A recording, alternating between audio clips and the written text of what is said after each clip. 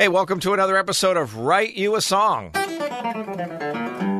I'm Tom Maley, and this is the podcast for lyric lovers featuring the people who wrote them. If you're new to the podcast, go back through the archives and check out some of our past interviews with writers like Brett Warren, Lee Thomas Miller, Liz Rose, Chris Jansen, Shane McAnally, Brett James. There are 18 in all with the biggest names in country music songwriting. Now, this month's guest is a bit of a departure from those writers. His name is Drew Kennedy, and first off, he is an amazing writer.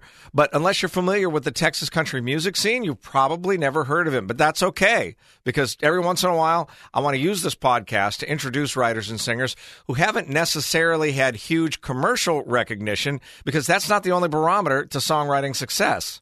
Drew's songwriting is highly descriptive, beautifully visual, often set against backdrops of travel or loneliness. He says he likes his songs to be like small paintings, moments in time captured on paper and put to music. Now, that said, Drew does have a Nashville publishing deal now, and he's currently trying to parlay the writing he's perfected over the course of 8 albums into a more commercial path. I thought it'd be cool and different to feature a writer who's making great music outside the mainstream and give you a look inside his world and what drives him, and to learn, after going it on his own for so long, what it's like to be now knocking on Nashville's door. Drew Kennedy, thanks for joining us on Write You a Song. Well, hey, Tom, happy to do it. You and I have crossed paths before. Last several years, there's a golf tournament here in Sacramento that you perform at, and that's kind of where right. I got to know you. And you're going to be back this year, too. It's called Golf and Guitars, by the way. Anybody that is listening that might want to come out, we bring in country artists and songwriters for a weekend of golf at a place called Hagen Oaks. You can find out more on our website, kncifm.com. And you're a great guy. You're a fun dude to talk to. And I want to pick your brain a little bit. Most of the podcasts that we've done, in fact, all of them, have been with more or less mainstream Nashville country songwriters. And you are not that. You're not that. I am not that. So for 15 years, I have been kind of doing the troubadour thing, touring around mostly the Southwest, but the country in general, and making my own records and releasing them and doing that. Yeah, and you are kind of making inroads into maybe becoming more a part of the Nashville music scene, but being a Texas singer-songwriter. I kind of wanted to just take this podcast and focus on sort of, there are a lot of great songwriters, and not all of them are necessarily, quote-unquote, commercially successful. You are successful in what I guess I would consider like a how do I even put this? You have a following. You've got a career. It's doing really well. Mainstream country fans may not know who you are. Hopefully after this, they go and listen to some of your music. It's different. Talk about the genre of music that you're in and the type of music that you do and the type of touring that you do. Sure. Well, if we're going to look at it as the Texas music scene, it is definitely something that cares a little less about being the flavor of the month, for lack of a better word. I mean, you're looking at people that aren't necessarily chasing what the mainstream would be considered would consider cool. There's a little bit more of a drive towards authenticity.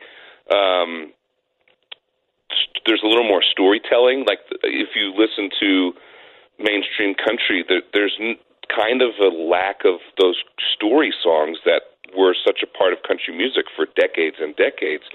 If you wrote El Paso today, I don't know that you'd have a home for it, like there was a home with Marty Robbins, writing and recording it when he did. So the story song has kind of disappeared from mainstream radio, but in Texas, it's very much alive and well. And there's a ton of radio stations in the state that kind of play nothing but homegrown music. At last count, I think there was 85 of them in Texas and Oklahoma and in Colorado that kind of play this homegrown Texas music. And that's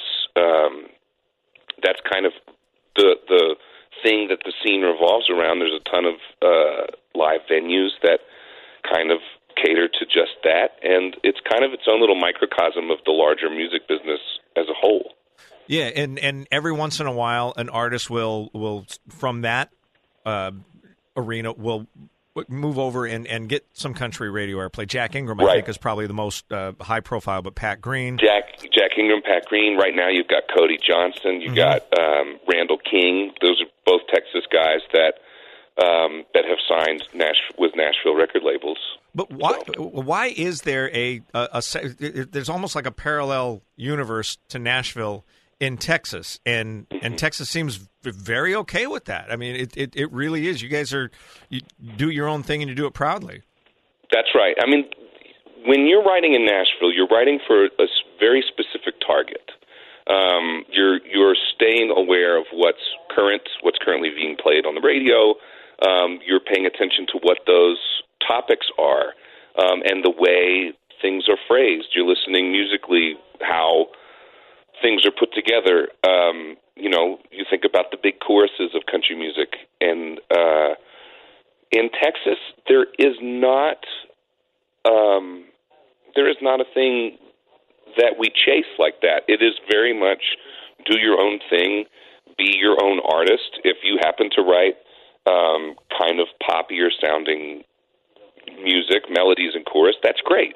But if you're a cowboy singer, that's great too. I mean, there's just not the intention is not to serve a specific audience. The intention is to find an audience through being authentic, through being yourself. And there are way many yeses that you get in Texas than you ever would in Nashville trying to do that. There's a lot more, no, we don't do it like that in Nashville, and that's why there's a ton of room in Texas for people who are just kind of chasing their own inspiration and finding their own voice and very much being themselves.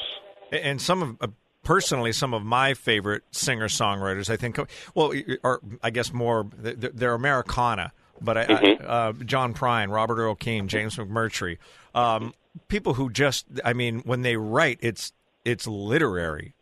Yes, and two of those three are Texas guys. You know, McMurtry's family is all from south of Wichita Falls, Texas, a little town called Archer City. And Robert is a Texas guy, and Americana has definitely become kind of a catch-all for anything that's kind of country, that has a little bit of a relation to what we think of music when we think of Nashville.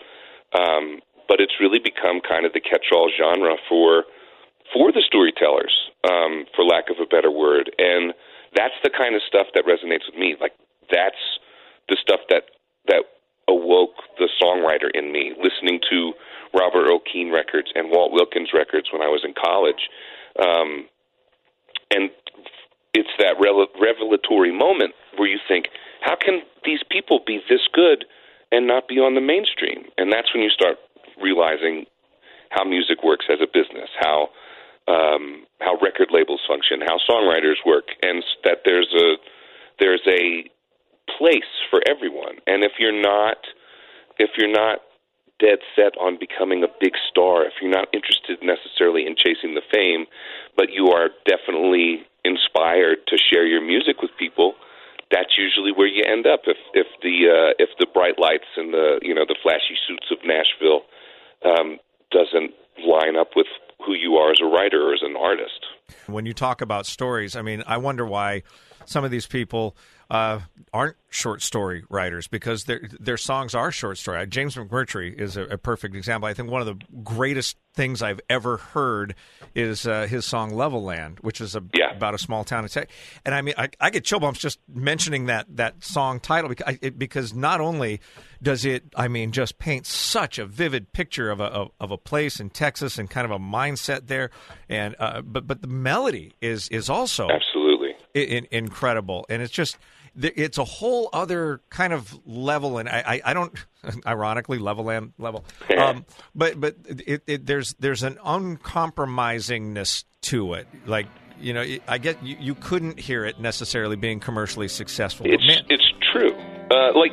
Just the first lyrics of that song, flatter than a tabletop, makes you wonder why they'd stop here. Wagon must have lost a wheel, or they lacked ambition one. God, I love that. I mean, come on.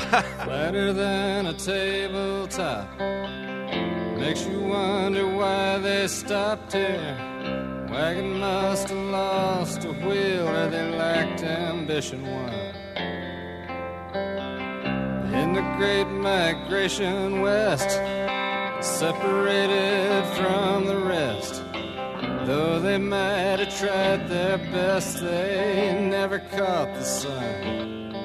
So they sunk some roots down in this dirt to keep from blowing off the earth. They built a town right here, and when the dust had all but cleared, they called it Level Land. Right now, Level Land. But that's the key. So if you just look at the lyrics of that song, James is not trying to cast the widest net possible. He's writing about a specific place with a specific voice, and that kind of music is the kind of music that you're invited to find. Whereas if you want to take that idea and write it for a more commercial sense, you have to be far less specific in your lyrical choices. You have to open up the idea to make it as relatable to the largest number of people as you possibly can. That's the whole point of writing popular music. That's pop music, and even in country music, that's what you're trying to do. Mm-hmm. Or you make the decision to say, no, this is the story, this is how I see it, this is how I want to tell it, and hopefully people like my narrative voice. I'm not going to try and manipulate it to reach the widest number of people. I'm going to tell you a story from my point of view, and this is how I see it, and this is what I think about it. And I think that's the big difference in the two. You're invited to come listen to the great songwriters of in Texas or Americana or whatever, whereas the great songwriters in Nashville are writing something that they hope strikes a chord with the widest audience possible. So you are a deeply personal songwriter, and we'll get into all of that in a minute, but let's pivot to this opportunity that you have with Nashville and this development deal. How do you reconcile that with the writer that you are? I don't think I have to. I think I have been given opportunities to write in a more commercial sense because of the writer that I've kind of developed, telling my own stories in my own way. And I have found that lyricists are in higher demand in country music because it's probably the hardest part of the music to master. And so if you've been, grinding away for a decade like I had been before I signed my first publishing deal in Nashville, I really worked hard at trying to be a literate and a descriptive writer. And then my opportunities are now to get in rooms with artists that are signed to major labels that are on the mainstream and figure out a way to meld how they see the world with how I write, and hopefully write something that they can sing in an authentic way going forward. And it's really been a great challenge. I've really enjoyed it, and it's definitely opened up my writing stylistically far more than I ever would have on my own. Because previously on my own, I'm just writing for me. And if it's not something that I could sing or would want to sing about, then there was no point in me writing it. Mm-hmm. Whereas now, you get into a room with another artist and they talk about something that's going on in their life or an idea that they have, and then it's my job to take that and write it for them or with them, so the song becomes something that hopefully they can sing. And that has given me, in a creative sense, a ton of joy writing songs from a voice that I would never have written from for myself. And so I've definitely been expanding my writing approaches and the topics that I would write about since I've been making regular trips to Nashville, and I absolutely love it. It's all, any artist in whether it's visual media, whether it's music, always wants to explore new realms of possibility for their art. And this has given me just that opportunity, and it's a really great intellectual challenge, and it's a really fun way to expand as a writer. I've learned more in the last 5 years from my co-writers in Nashville than I ever learned writing mostly by myself on my own. It's been a trip, and I have totally loved it. You can hear the excitement in your voice. Well, it's the best job, man. I feel so lucky that I have that job, and you're a creative guy. When you're in the room with other creative people, that it's contagious enthusiasm about it, and I thrive off of that.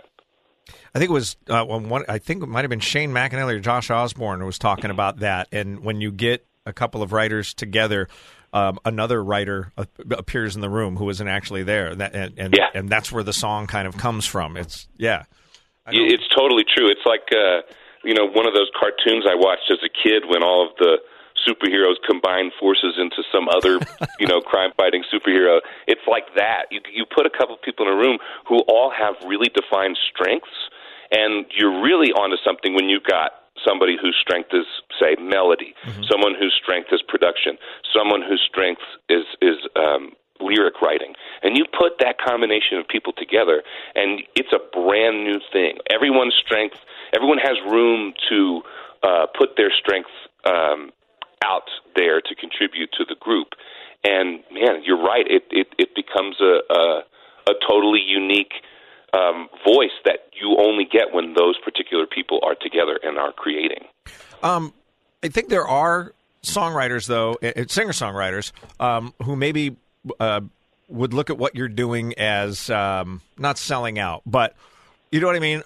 You're chasing a little more commercialism, and there are some people who would, maybe roll their eyes at that. To me, that is a really limiting way to be. I mean, it's fine if you want to be that way, but I feel like, and just about every songwriter I've talked to, it talks about you've got to be open-minded. You have got to be open to new ideas all the time. You cannot shut yourself down, wall yourself off, or you will end up dying creatively.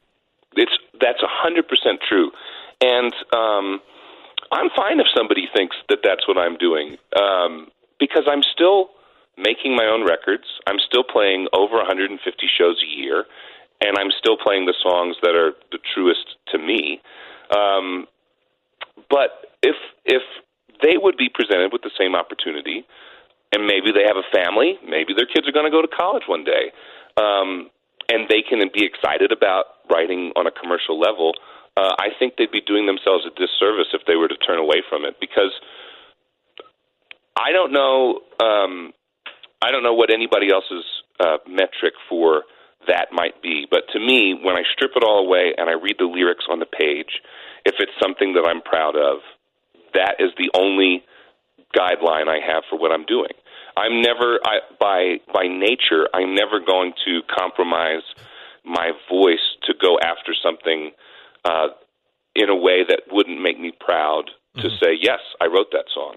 So that's right. You bring your integrity to the project. The project, right. It doesn't take your integrity away. No, that's right. And if somebody wants to go in a direction that isn't suited for me, I have no problem saying, man, that's cool, but I'm not the guy for you. If that's what the angle that we're going for, I'm not your guy.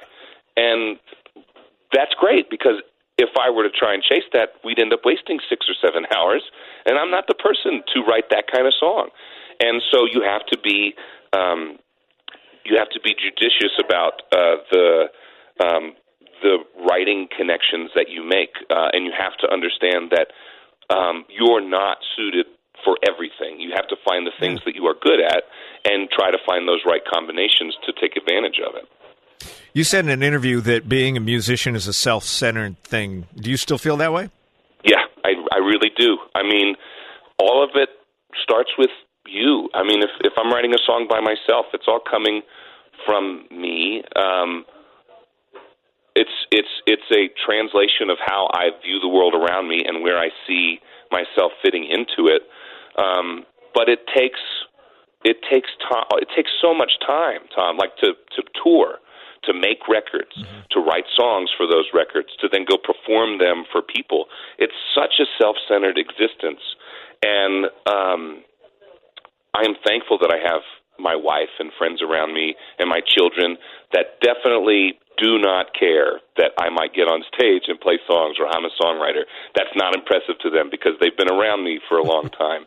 And those are the type of people you need around you to make sure that the highs aren't so high and the lows aren't so low. They kind of keep you centered. And they're, they know that if I was stranded on a desert island, I would still still be writing songs, even if I never had the hope that I would perform them for anyone. I'd still write them because it's what I love to do, and it's a big part of who I am. And just, you know, being a musician or being an artist in its nature is a self-centered thing to do. You just have to be careful to make sure you have people around you that can keep you level and keep you grounded. If your music is any indication, you do a lot of driving. I hope you have AAA. I do have AAA, because I do a lot of driving. That is 100% the truth. When I listen to your music, I feel like I'm on a road trip. So many of your songs deal with places and traveling and wandering and discovering. That's the magic of being a person, of being a human being in society, is getting out of your town and going to see how they do things the next town over, or getting out of your country and going to see how they make food in another country, and meeting the people and getting to know people as you travel. I don't think there's a better education you can get than traveling, than getting out of your comfort zone and immersing yourself in another culture or another town or another state or whatever it is. I've learned so much just by doing that. And I apply that to my songs in the hopes that I can shed new light or a new idea, give light to a new idea to somebody who might be listening to it, but also in the hopes that it encourages somebody to go see that place that I'm talking about, whether it's Venice or whether it's Big Bend National Park in Texas. Mm-hmm. Go see it, because if you like this song, you know, I was inspired to do what I do by going to this place. So maybe if you go to that place yourself, you'll be inspired to do something that you do, and you'll take a little bit of everywhere you travel back with you. And that's how you learn about how you fit into the world. That's how you go from, but you know, I grew up in a small town, and I knew everything inside and out about that town. And then I started traveling, and that's when you realize, man, the world doesn't begin and end at the city limit sign. It's out there, and people who might look different than you or sound different from you are still people, and you can learn and love and experience. And that's my favorite part. So many of my songs are inspired by me getting out of where I am from and finding out what people who are from somewhere else do, what their life is like, and then doing my best to give that an authentic voice. I just love travel. I love getting out of my comfort zone and learning something new every day. Man, you sound like a dusty Rick Steves. That's funny. I brought him up in conversation just yesterday. That guy has the best job in the world. I love his shows. They're so fun to watch. One of the road songs that you wrote just absolutely hit me between the eyes in terms of being able to relate to it. And it's AM radio. Mm-hmm. And it reminds me of an era gone by, and it's you know, there's still AM radio, but it's not like it used to. I just love the imagery in the song, because when I was a kid going to school and going back and forth between where I was going to school and home and stuff, I'd listen to the radio at night, and the only thing you could get were AM stations, and this was back when they still played music. And you might pull in a station from Denver for about 10 miles, and then it would start doing that picket fencing thing, and you'd be right in the middle of a good song, and so it would start, you know, fading in and out. And you capture kind of that moment in the car at night driving so perfectly in that song. Man, I appreciate that. I miss, you know, when I first started touring, and if I would drive home late night after the gig, a couple-hour drive or whatever, you could get classic country, or you could get the weirdo alien stuff, you know, Coast to Coast AM, right? And you could find one of those stations, and you could listen to it at night the whole way. If it was one of those 50,000-watt blasters, and you could listen to it the whole way. And, I mean, I even remember as a little kid, like, having a little transistor radio in my bed, and I would listen to the Phillies game. And then when the Phillies were over, I could, you know, gently adjust the dial, and maybe you'd get Pittsburgh, or maybe you'd get Chicago. Mm-hmm. And just, like, that was like traveling to me. Like, how exotic. I'm listening to a Cubs baseball game in Hanover, Pennsylvania. You know, how exotic is that? I got a hot cup of coffee warming up my hands.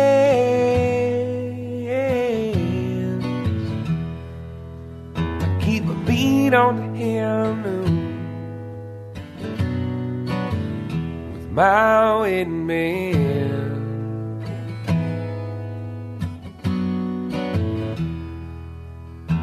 The DJ plays the gambler after a rambling man driving through Windsor, Arizona,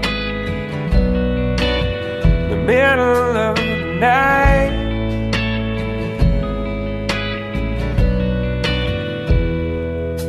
I got a map in case I need it on the passenger side.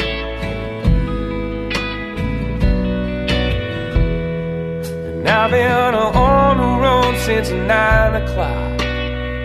So time I'm 50,000 watts from Dallas,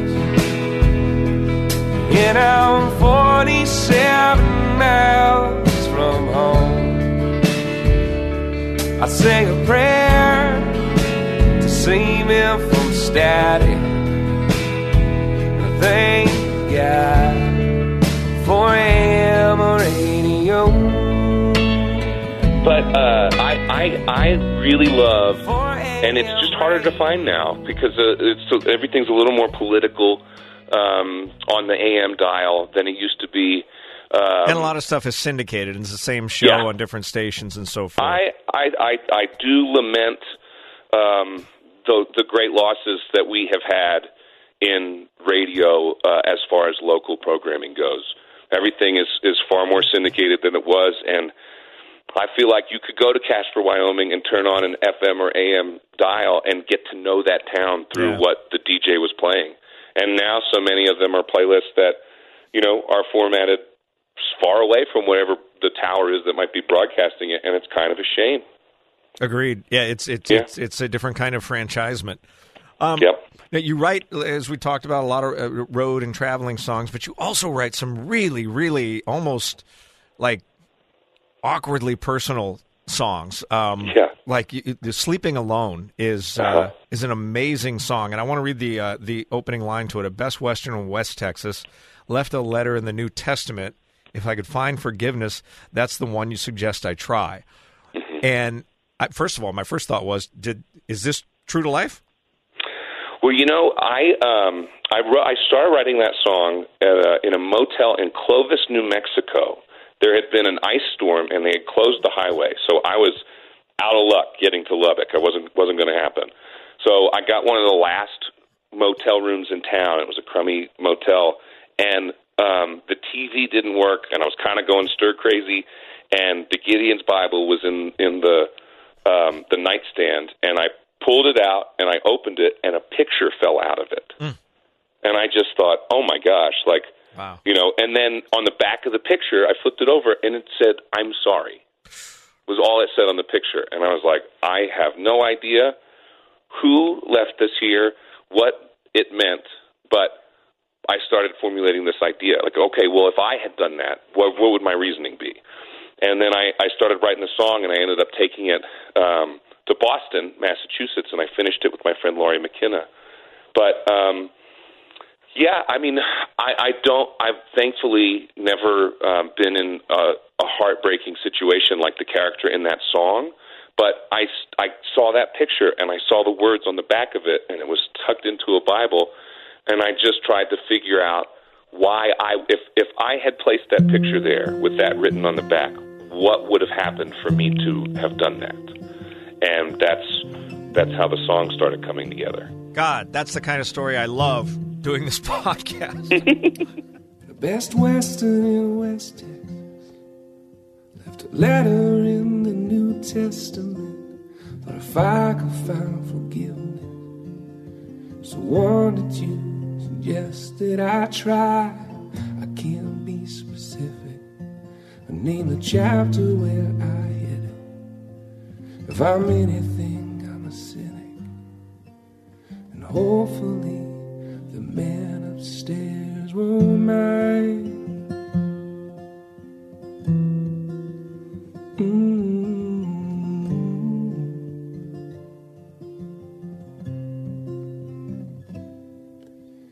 the only thing that's harder than sleeping alone is pouring out my heart on hotel paper by the phone. It's choking down this whiskey till it don't burn my throat. Is knowing you won't ever read a single word I wrote.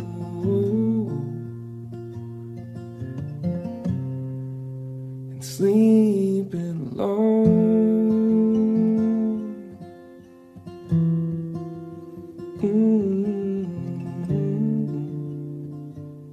The funny thing about songwriting is, like, the songwriter writes solely about themselves for, like, the first 3 years. And then 3 years in, you are so sick and tired of just writing about yourself that you either quit or you just start eavesdropping or looking at the world around you for inspiration. And that's when a songwriter starts finding things like that and saying, okay, why would I have done that? What would be happening in my life if that was the case? And so it's a natural progression of songwriting. You know, you get you out of your system, and then now it's time to see if that songwriter is somebody that can make sense of the world around them without having to look within first. And so that's just one of those examples of how that works. One of the things that we were talking about earlier with the Americana genre and folk music and writers like James McMurtry or Robert Earl Keen is that they're able to really paint a picture with their words. That's a cliche, but take a moment and capture it musically. And I'm thinking specifically of your song Rose of Jericho. It is a beautiful snapshot of a relationship. At least this is the way I'm interpreting it. Of a relationship that's grown like weary, maybe, or the guy is maybe weary of it, and she's trying to breathe life. Anyway, it's just the opening line where he's just sitting at the kitchen table and he's smoking his afternoon cigarette and his legs are crossed. Man, I'm in that room. I can see everything that's going on in there. Yeah, that's the truth. That is what the song is about. It's kind of this little tale of hope that says, yes, relationships can get weary, but you have to remember, like, I've been married for 16 years. It is both the greatest and the hardest thing I have ever done with my life. And I think it's really easy when things get hard for people to stop putting work into their relationship. And a Rose of Jericho is a plant. It's a resurrection plant. And to give you an idea of what it looks like, it's kind of, when it's dry, it's brown. It's about the size of your fist if it's balled up with some roots at the bottom. And they protect themselves when there's no water by turning brown and closing up. But when it rains in the desert, when the monsoon season comes, they put their roots down somewhere where it's moist, and they suck up that moisture, and they open up and they turn green. And it's like this symbiotic thing where they need the rain in order to find a place to live and to open up and to be themselves. And that completely explains the line, where does love really go? It's somewhere stuck deep inside, but it's too proud to die. That's it. That's exactly where that comes from. And the last line of the song, you can't always count on rain to water what you need to grow. Being mindful of the fact that we need to take care of each other. You have to be selfless in a relationship from time to time because that's what we need. We can't necessarily always water ourselves, for lack of a better word. We need someone else to be mindful and to give us that love that we crave in return. You have to be mindful of it. You can't give up. That's kind of at the heart of that song. He sits still, legs crossed at the kitchen table, only lost in his gin and tonic and the smell of afternoon cigarettes. She's mastering the way she dances in between sideways glances, words that become vivid colors. She let them slip off of her lips.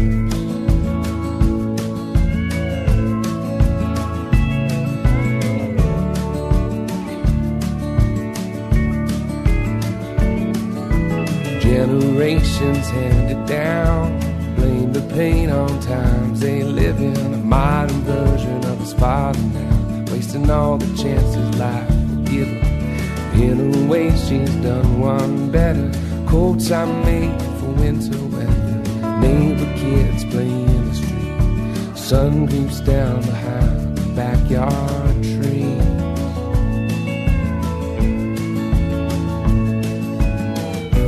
There's a cross on the side of the road, reflecting itself in a car window. Where does love really go? Maybe no one knows, no one knows. Somewhere stuck inside, it's too proud to die. Rose of Jericho. A couple other songs I want to touch on, just if no other reason, just to introduce people to your music and your songwriting. 24 Hours in New York City that's another one where it's a movie put to music, and is that from real life? You know, it is. So I wrote that song with my friend Sean McConnell, who's a brilliant songwriter. I grew up about 2.5 hours from New York City. He grew up in Boston, and we were talking one day before a write, and he had brought up New York, and he said, when was the first time you went to New York City without a chaperone, like without your parents or whatever? And I lied to my parents when I was 16 and told them that me and my buddies were going to go fishing the next day, and took this beautiful new girl who had moved to our little town, who told me at a party that now that she lived on the East Coast, all she'd ever wanted to do was see Manhattan at night. And at 16, I was not very used to beautiful girls talking to me for any reason whatsoever. And I sure wasn't going to stop her from talking to me. And I had just gotten my driver's license. And there was a 1987 Chevrolet Celebrity with a fake blue convertible top parked right in front of my buddy's house. And I told her, I'll take you right now if you want to go. And she called her parents and said, all right, let's go. And away we went. And so that song is kind of a combination of Sean's story, which is very similar to mine the first time he went. And so I released the song on a record that came out in 2017, and the second show I played was at a theater in Baltimore, and my parents came and sat in the front row, and I told the story of the song, and my mom's mouth was... the jaw was on the floor. Because she was still thinking after all these years that you'd gone fishing? Exactly right. I was a tenor in the high school choir. She was kind of our homecoming queen. But I had a car and she had a credit card for gasoline. She got wasted at a basement party and started talking about all of her dreams. I flapped my arms like a chicken, and I got her to laugh at me. Now she's sleeping in the passenger seat. Skyline rising in front of me. 24 hours in New York City. Grab that apple right off of the tree. Pull into Grand Central Station and be who we want to be. Fresh off the boat from a landlocked ocean, lit as smoke in the land of the free. Held it up in the air like the Statue of Liberty. We've got 24 hours in New York City.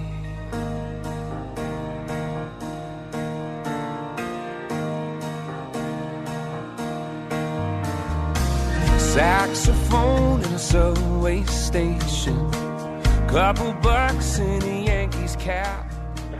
And another song that I guess maybe is your signature song, Stars in California. Another one that's kind of a road trippy song. You do a lot of driving at night, by the way. I do. And that's a wonderful song, but I love the story that goes with the shooting of the video for the song. Can you relate that? Yeah. A friend of mine is a great director, and he called me and he said, I want to make a music video for this song. And we're going to have to do it backwards because I've got to be in Las Vegas for a bachelor party. But what do you say we go from Las Vegas back to Texas and film the whole way?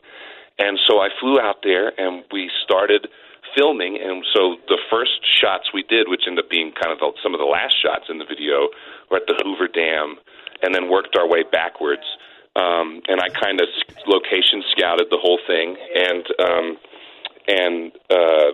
we took a crew of a couple of guys, and we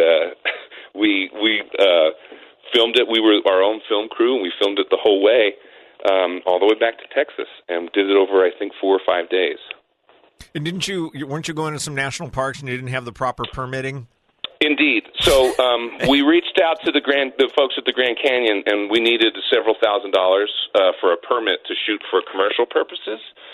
But they also have hotels within the park boundaries, and like any good government workers, they don't really check in till about 9 a.m. So we just got a hotel room in the park and then got up real early and hopped the don't do this at home, kids. Hopped the railing and went out there, and we're standing right on the edge of the Grand Canyon, and we got everything that we needed right as soon as park rangers started showing up. We were just like, hey, everybody, pack their stuff up, hit the road. So you're saying don't do this at home, kids, and I'm thinking, God dang it, that's so resourceful. Be resourcul. Be resourceful like Drew. Definitely do that. When we were going over the footage, the final cut of the music video, like I was standing right on the edge of the Grand Canyon, and like if I had to be real careful because if I looked kind of down, I could feel my knees getting would get wobbly. And when we were going through the final cut, the director said, we really should have had a safety wire on you. And I was like, oh my gosh, thanks for telling me now. I went down to Beaumont, where ballroom angels fly. Something in the air down there makes me afraid to die. So I looked across the channel. I couldn't take the view without you.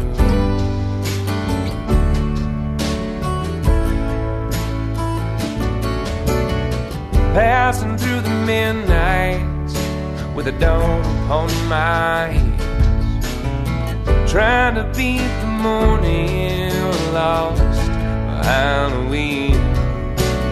Maybe after sunrise, wait another day, I'd be okay.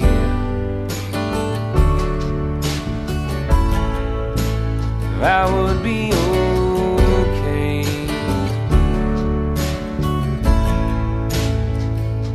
'Cause they've got stars in California, walking down the streets, dancing on the boulevard in their golden satin sheets, busking on the corner for change, for tips, and for me,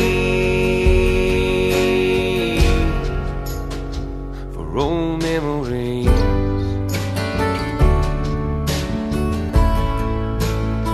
For old memories. The song that to me sums up you as a writer, as an artist, is Good Carpentry, because you are, and those who write like you do and sing like you do, you're like carpenters with words. You're craftspeople. I think that's accurate. And thank you for saying that. I mean, you remember seeing pictures of Led Zeppelin standing in front of their jumbo jet with the Led Zeppelin thing on the side? Yeah. That era of music is gone. Like, no one's getting their own jumbo jet anymore. The money isn't there anymore.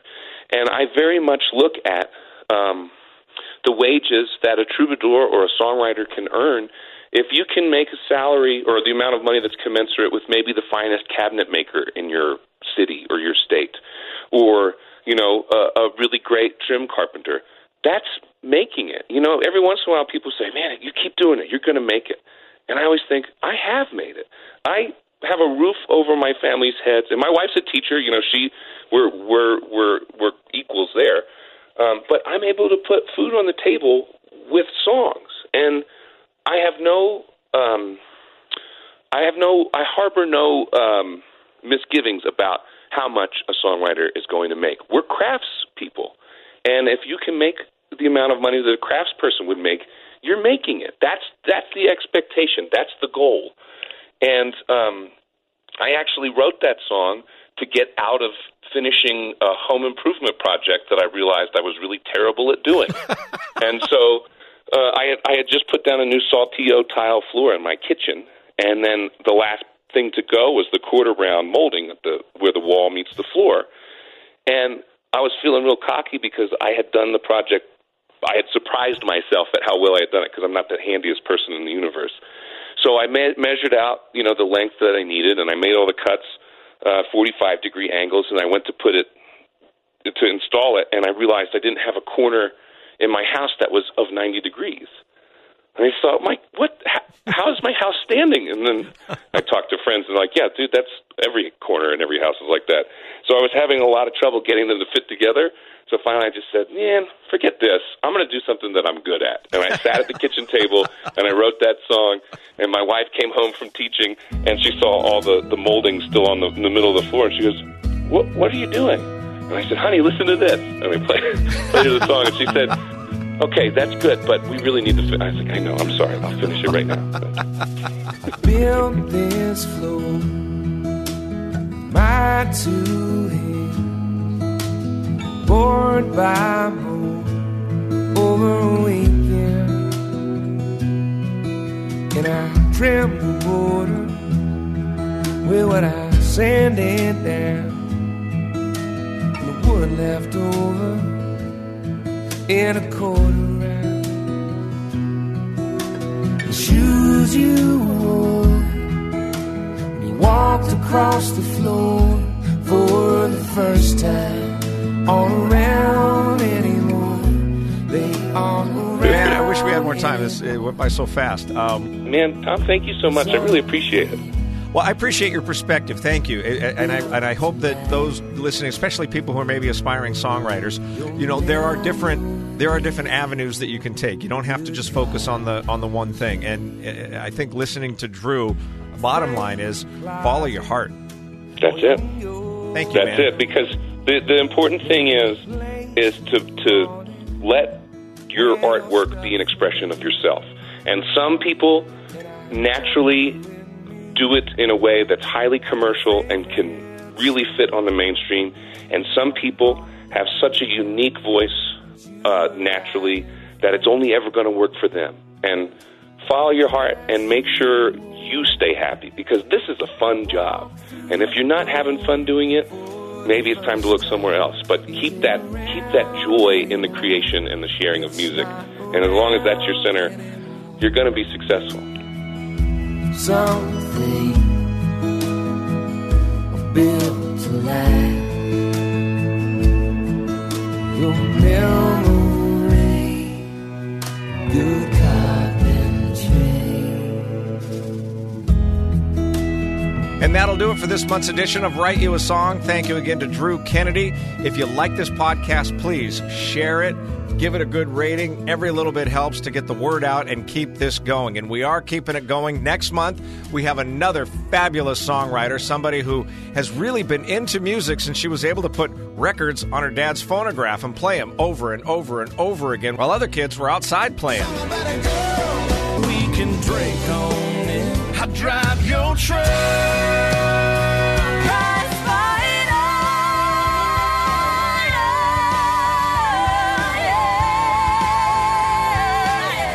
Jesse Alexander, next time on Write You a Song.